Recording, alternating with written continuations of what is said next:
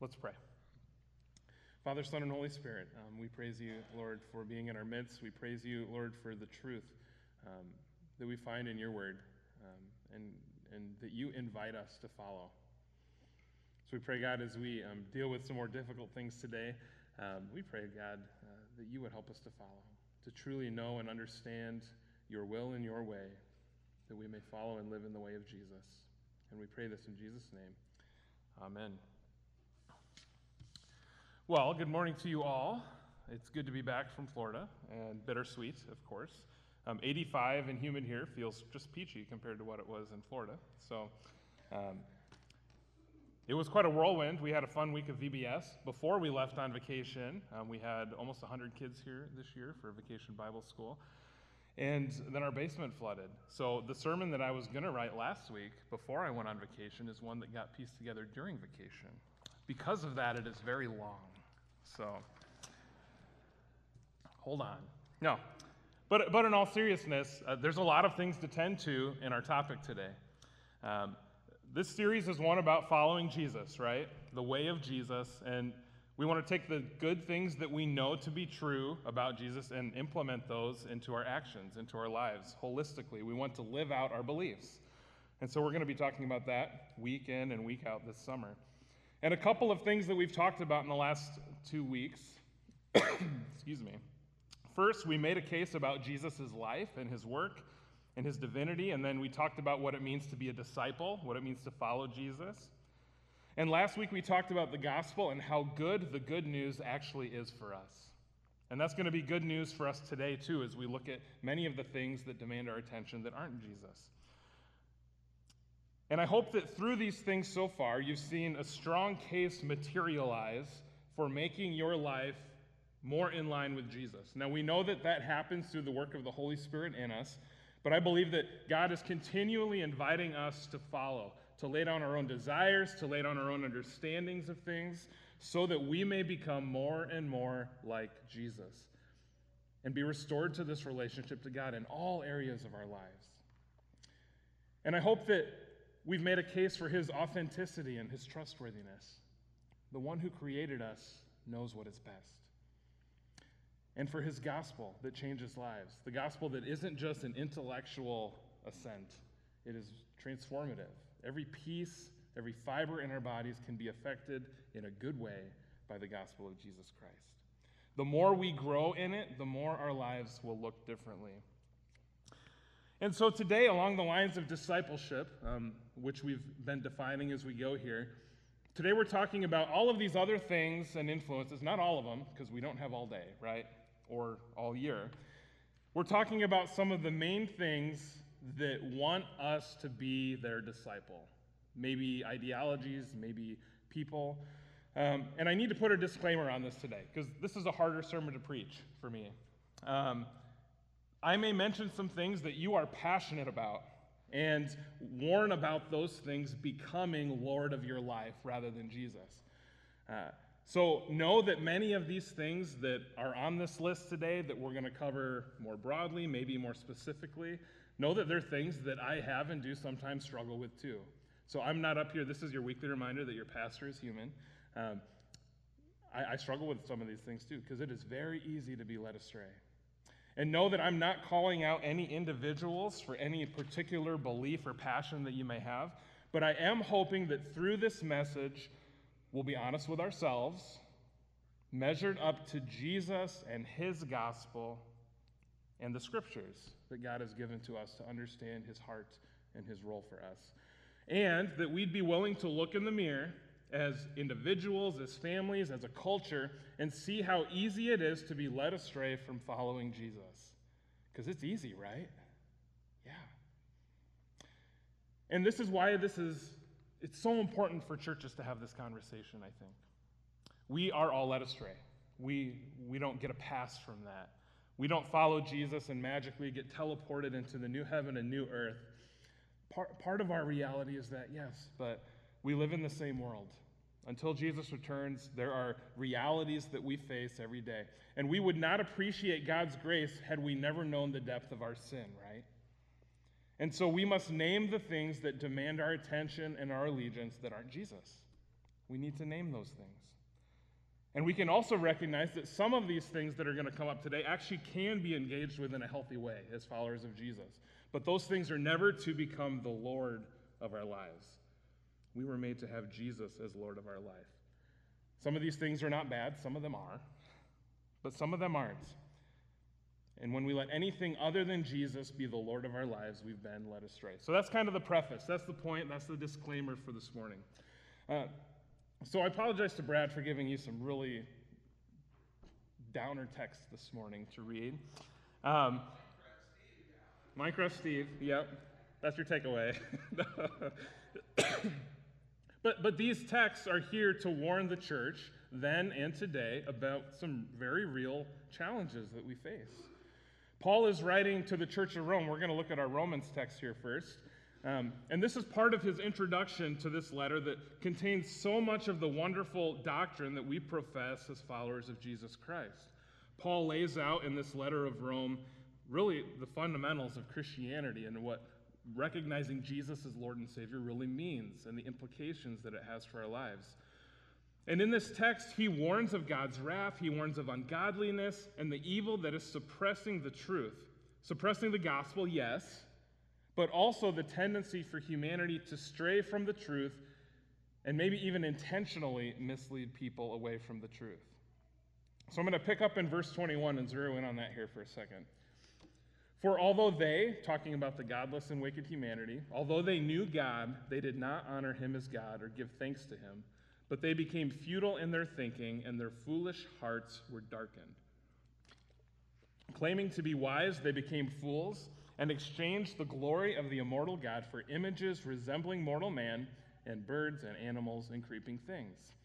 Now he's talking about idol worship here, right? If you look through the pages of the Old Testament, there is a lot of idol worship.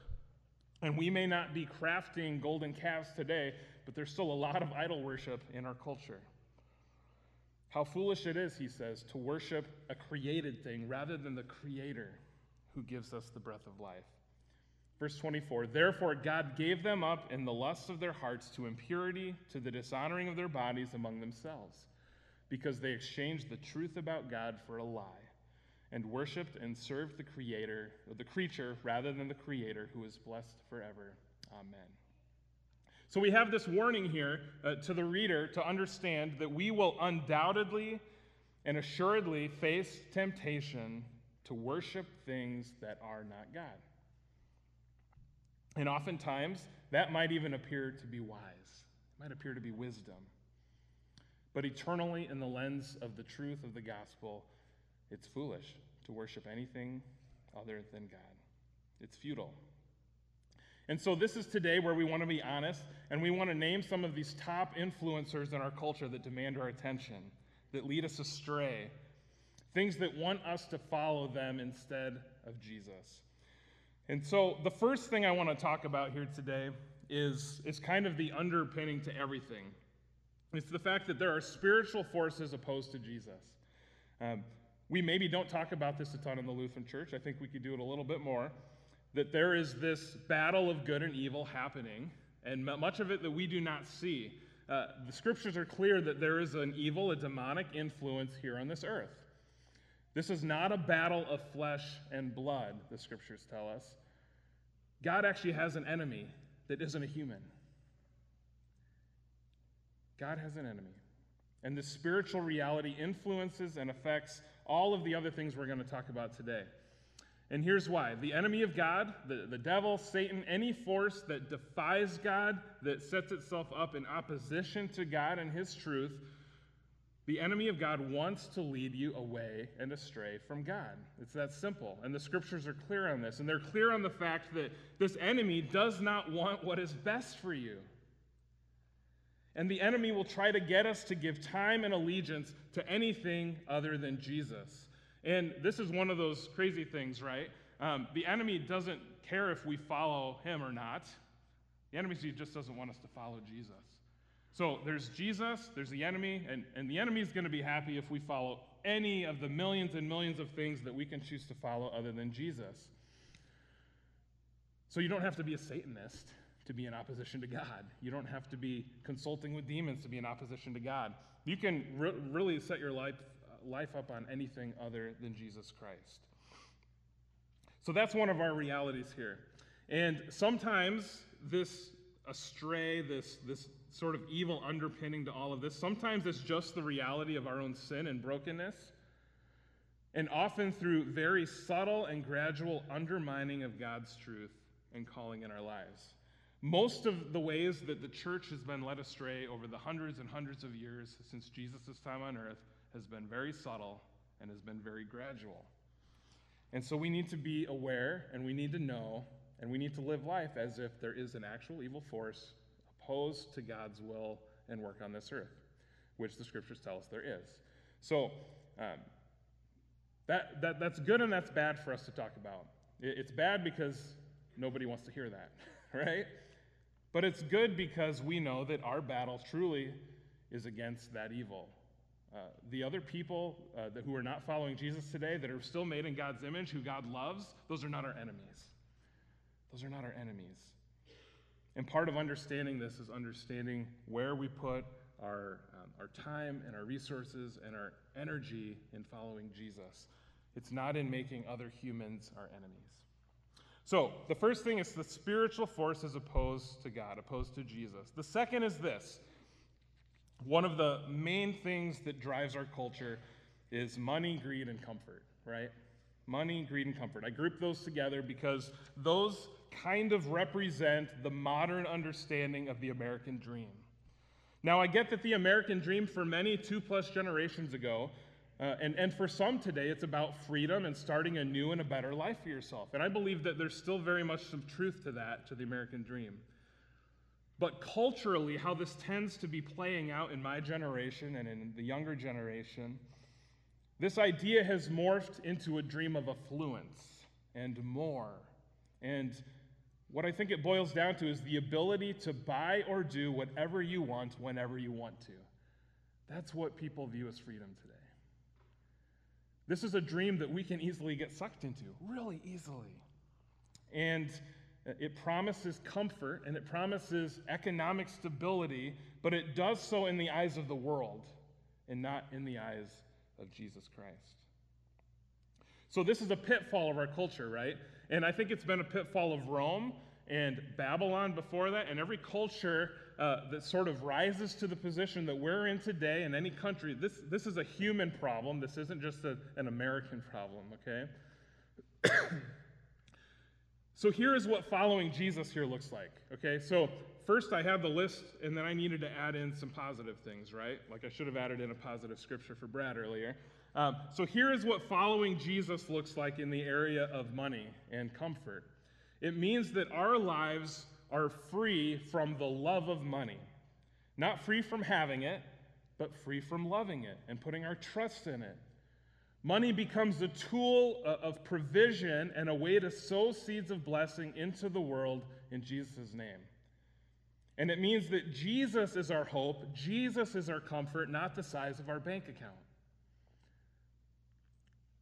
I'd be lying if I didn't say, man, I fall into this trap, right? As a father, raising kids, worrying about inflation, man, it's hard. But Jesus is my hope and comfort. It means that Jesus takes that Lord position in our area of finances.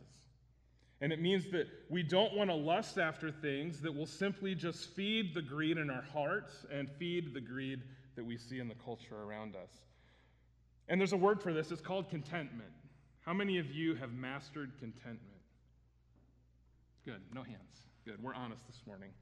Hebrews 13, 5-6 says this. Keep your lives free from the love of money and be content with what you have, because God has said, never will I leave you, never will I forsake you. So we say with confidence, the Lord is my helper. I will not be afraid. What can mere mortals do to me? So on this point this morning, I urge you, follow Jesus. Let Jesus be your hope and comfort, not money or greed or artificial security through the eyes of the world. Jesus, the person of Jesus. So the first thing was the spiritual forces. The second thing was money, greed, and comfort. And the third that we're naming today is power and politics structures in the world that we live in. Now, there's some generalities to this and there's some specifics to this. In general, politics and our political system is this idea that there'd be this competition to amass conformity to a certain idea or agenda or platform. And by aligning wholly with this platform or this party or that party, we undoubtedly take on beliefs and systems that directly conflict with the Scriptures and God's will. And so, just as a reminder to you this morning, there is no political party in our country or any country that perfectly embodies Jesus Christ. There isn't one. And so we need to be careful as followers of Jesus and know that there are political leaders and parties and system. The system itself wants our attention and our devotion. And there are plenty of people in this arena that think that following them or their ideas is more important than us following Jesus. Let's measure our world's obsession with power against our 1 Timothy scripture this morning. And a few phrases from 1 Timothy. Lovers of self, thinking of only your benefit. Lovers of money, selfishness. Boastful, proud of where we stand, this sort of political power ladder that people try to climb up in our culture. This one really struck out. Abusive, ungrateful, unforgiving towards anyone with a different view. Doesn't that describe our polarized political system in our country right now? There are people that literally can't be in the same room as someone if they find out they're in the other political party. That is a tremendous brokenness in our culture. And then having a form of godliness but denying its power. I think that's talking about this facade that people put on so that over here they're this person and over here they're this person so that everyone will like them and follow them and give them their allegiance. And this passage says to have nothing to do with such people. Now, I don't think that means we don't want to speak the gospel and truth to them. I think that means we're not going to give them our devotion. We're not going to give them our devotion. Now, let me remind you what I said earlier. A Christian can, and in many cases should be involved in the civic arena, in the political and power systems of this world, especially if we ever hope for those broken systems to change. If we want to see things happen that honor and glorify God, that's one area where we can engage. Now, imagine if the tens of millions of followers of Jesus in this country were more active and engaged, how much different might the country look? It might look different. It's not everyone's call to take an active life in this, but it certainly could be some. And sometimes we section ourselves off from that, but in doing so, sometimes we miss an opportunity to influence culture for the good. And so I want you to keep that in mind here too. But this overall, this system of politics and buying votes and power and numbers, it is the antithesis, it is the opposite of Jesus. Jesus does not coerce you to follow him. Jesus does not make promises to you that he doesn't intend to keep. Jesus does not go behind your back. He doesn't say one thing here and do another thing here. With Jesus, the morality and the righteousness of God, it is a fixed thing. It is truth, and it does not sway with public opinion. And this, friends, is why it's so important for us to have our devotion to Jesus first, rather than the inefficient and incomplete and broken political and power systems of this world. So for the Christian, this is how it looks different. This is how we follow Jesus in a world that values this power structure and influence. We remember the words of Philippians 3:20 and 21. It says this, "But our citizenship is in heaven, and we eagerly await a Savior from there, the Lord Jesus Christ, who by the power that enables him to bring everything under his control will transform our lowly bodies so that they will be like his glorious body." Friends, our citizenship is in heaven. That's our address, first and foremost. And that, for the follower of Jesus, it is our primary foundational reality. And it trumps everything in our imperfect worldly system that isn't Jesus or isn't of God. And so we cannot blindly follow any worldly system because it will lead us astray. So for the follower of Jesus, we will gladly allow the Holy Spirit to influence us in this area, to mold and to form our passions, our political values, our beliefs, and our understanding of truth, we want to allow the Holy Spirit to take that on in our lives in a way that makes our lives more consistent with the person of Jesus, more consistent with the truth of Scriptures. So I urge you, in face of this reality of our world, live as citizens of heaven. Remember your foundation as a follower of Jesus. The fourth thing we're going to touch on here, not as in-depth, it's entertainment. Entertainment is worshiped in our culture, right? Very much so. Entertainment is worshiped. And often, much of the swathes and the tides and the currents of culture, those changes subtly come through entertainment and what we consume. We're talking about sports. We're talking about celebrity culture. We're talking about hero worship. And again, some of these things are fine and good, but they often change us, and some of these things create like a cult-like following, even amongst people in the church. A couple weeks ago, Pastor Kurt talked about being a fan. We don't just want to be fans of Jesus like we're fans of something else. We want to be followers of Jesus. Jesus asks us to follow him and to do the things that he does. And so as a disciple, it is very easy to spend more time and resources on our favorite sports, on our favorite team. It's easier to spend more time and resources on our favorite music or musician or politician or whoever than it is to nurture our understanding of what it means to follow Jesus. So I urge you to be mindful of the entertainment that you consume. How is it molding and shaping you? And to remember who it is that we are called to follow and orient our lives around. The last thing that we're going to touch on, which is, again, just a prominent thing in our culture and in probably any culture going back to Babylon and before, right? It is what our culture does with sex and sexuality. Culture says to do whatever feels good.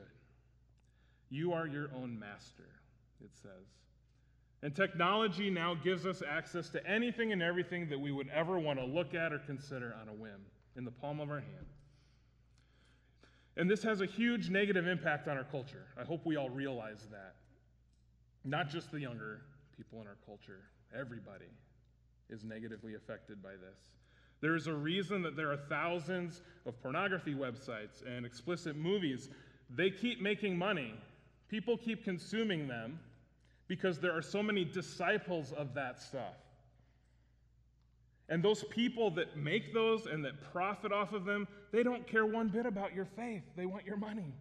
They want your allegiance. They don't care about your health or your morality. If they did, they wouldn't be doing it in the first place. We live in a culture like every culture and society before us that has completely thrown out God's way of sex and sexuality in favor of our own desires. And this is nothing short of sin. And this is, I think, everywhere in our culture today. It's everywhere. And all of that system doesn't care a bit about what God thinks. It just wants you to follow it. The Bible says in 1 Corinthians 6, starting in verse 18, it says, "Flee from sexual immorality. All other sins a person commits are outside the body, but whoever sins sexually sins against their body. Do you not know that your bodies are temples of the Holy Spirit who is in you, whom you have received from God? You are not your own. You were bought at a price. Therefore, honor God with your bodies." The reality is that as followers of Jesus, by grace through faith, when we believe in Jesus Christ, he owns us. We become his temple through the Holy Spirit. And one of the biggest lies that is told is that when we give into this lust and this sin in the areas of sexuality, that it only affects us. And that is not true. The truth is that it negatively affects us. It negatively affects us, and that affects our relationship with God and the Holy Spirit. It makes it less clear what God is saying to us. It makes it harder for the Holy Spirit to work in us and through us. And it affects those who love us and care about us. Every single one of us, regardless of what we think we know and understand about the holiness of God in the area of sexuality, I think we all need to completely surrender our understanding and our worldview of that to God so he can bring life and healing. Because this isn't just an outside of the church problem. This is an all of culture and inside the church problem too. And I think God is calling us to be humble and to truly allow Jesus to transform us and to transform this culture from the inside out. So I urge you, do not be a disciple of sexual desires or lusts. Be a disciple of Jesus, who died on the cross to save you from that. All of these are heavy things, and man, this could have been a lot longer of a sermon. But I'm rounding the home stretch here. Because the list could go on and on, right? It really could. I think most of what we struggle with in our culture falls under one of those categories that we talked about this morning. And there's this overarching solution. How do we avoid falling into these traps? How do we avoid getting led astray? How do we keep ourselves from knowingly or unknowingly shifting our course or path so that we're following someone or something else? How do we prevent that? The author of Hebrews gives us a great answer to that question. The other text I should have given Brad this morning. He says this in Hebrews 12, 1 through 3. Therefore, since we are surrounded by such a great cloud of witnesses, let us throw off everything that hinders and the sin that so easily entangles, and let us run with perseverance the race marked out for us, fixing our eyes on Jesus, the pioneer and the perfecter of faith. For the joy set before him, he endured the cross, scorning its shame, and sat on the right hand of the throne of God. Consider him, Jesus, who endured such opposition from sinners, so that you will not grow weary or lose heart. So there's two phrases here that address all of these discipleship issues we've talked today. The first is this: we fix our eyes on Jesus. Whatever you want to be a disciple of, fix your eyes on it. Fix your eyes on money, and you're going to grow to follow that. Fix your eyes on the news, and you're going to become a disciple of the news. Fix your eyes on politics, and you're going to become a disciple of politics. But if you fix your eyes on Jesus, your Savior, you will become more and more a follower of Jesus. And it is possible to be grounded in Jesus and engage with the news or politics or to be financially solid, but Jesus is the foundation. Jesus demands the devotion of our eyes. Fix our eyes on Jesus. And then the second phrase from this Hebrews passage that sticks out is this in verse 3. Consider him, consider Jesus, who endured such opposition from sinners so that you will not grow weary and lose heart. When we fix our eyes on Jesus and consider what he has already paid for, what he has already taken on, what he is already freeing us and has freed us from and wants to free us from in the future, this will help us to not grow weary, to not lose heart. How many of you have lost heart at some point in the last 3 years? Man, maybe in the pandemic, maybe it's with inflation right now. Maybe as a Christian who sees the world spiraling out of control and so unstable. Maybe as a parent or a grandparent who fears for the lives of your kids or grandkids. Hebrews tells us that Jesus faced this world in all of its ugliness head on, and let us consider him and his grace and his life and his love and his goodness and allow that to sustain us. And this is going to keep us from losing heart and losing hope. And yes, we're going to be weary sometimes, but not in a defeated way, a temporary weariness. Friends, being a disciple of Jesus is what we were made for. It's where it's at. And scriptures warn us that if we become followers of any of these other things, we're going to be disappointed. We're going to be let down. Or we're going to become so rewired and miswired in our brains and our minds that we're no longer going to recognize the truth of Jesus. And friends, in the face of that, I urge you to fix your eyes on Jesus. And we're going to keep unpacking what that means in the coming weeks. So, a few questions I want you to think about today, and I wish I had a handout for you. I don't. But I'm going to read these questions and just give a few seconds pause after each one. The first one is this: Where in your life do you think you've been following some things or some people that aren't Jesus? Where do you see evidence of that in your lives? The next one is this. What does how you spend your time say about who and what you are following? How do you spend your time? The third one is this. Similarly, what does how you spend your money say about who and what you are following? And the last one for this morning is this. What does your media or entertainment consumption say about who or what you are following? I think all of these questions speak to very specific ways that we build on our lives on things that aren't Jesus. And I want you to reflect on those and see where you're at.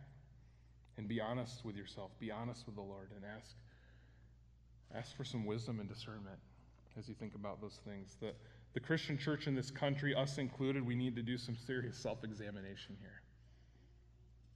And it starts with each of us as individuals and as our families at home. It's not something that I or this church can do for you, but it's something that God invites you to dig into. Who or what are we following, friends? Let that answer always be Jesus. I urge you to follow Jesus. Let's pray. God, you make it in some ways so simple, Lord, that we fix our eyes on Jesus, but we know that living that out and that playing out is not easy. There's so many things, Lord, that distract us, that demand our attention. And so, Lord, we pray this morning for a few things. First, that you would protect our hearts and our minds. You would guard them in Christ Jesus. And Lord, we pray that you would give us discerning hearts and minds so that we would know and see and be able to name where it is in our lives we have been led astray, that we are being led astray, or maybe even just tendencies that we have to be led astray as we look back through our lives. Lord, we ask that you would help us to grow in those areas. We invite your grace and your Holy Spirit to come work. And Lord, one of the primary reasons that we follow you, that we want to follow you, is to live an incredible life that you have for us. And it's to invite other people into your fold through the good news and the gospel of Jesus Christ. And so, Lord, that's where we meet you today, at the feet of the cross, knowing that in all of these areas where we struggle and fall short, you have taken that on yourself and made a way for us to find grace and forgiveness through Jesus Christ. Lord, we pray all of this, and we ask for your help and your guidance in Jesus' name. Amen.